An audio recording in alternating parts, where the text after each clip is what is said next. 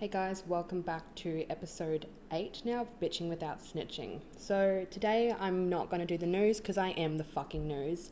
I'm coming out and I'm coming out as fucking bisexual, so deal with that, and I don't care if that gains followers, loses followers, I do not give a fuck.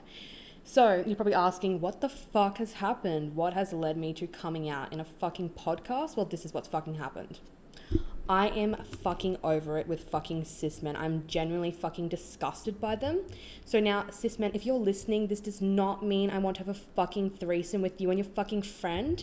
I do not want to stroke your fucked up superiority fucking complex. Calm, collected, Tia. And I wouldn't want to submit to anyone I think does not deserve pleasure. Especially not fucking cis men.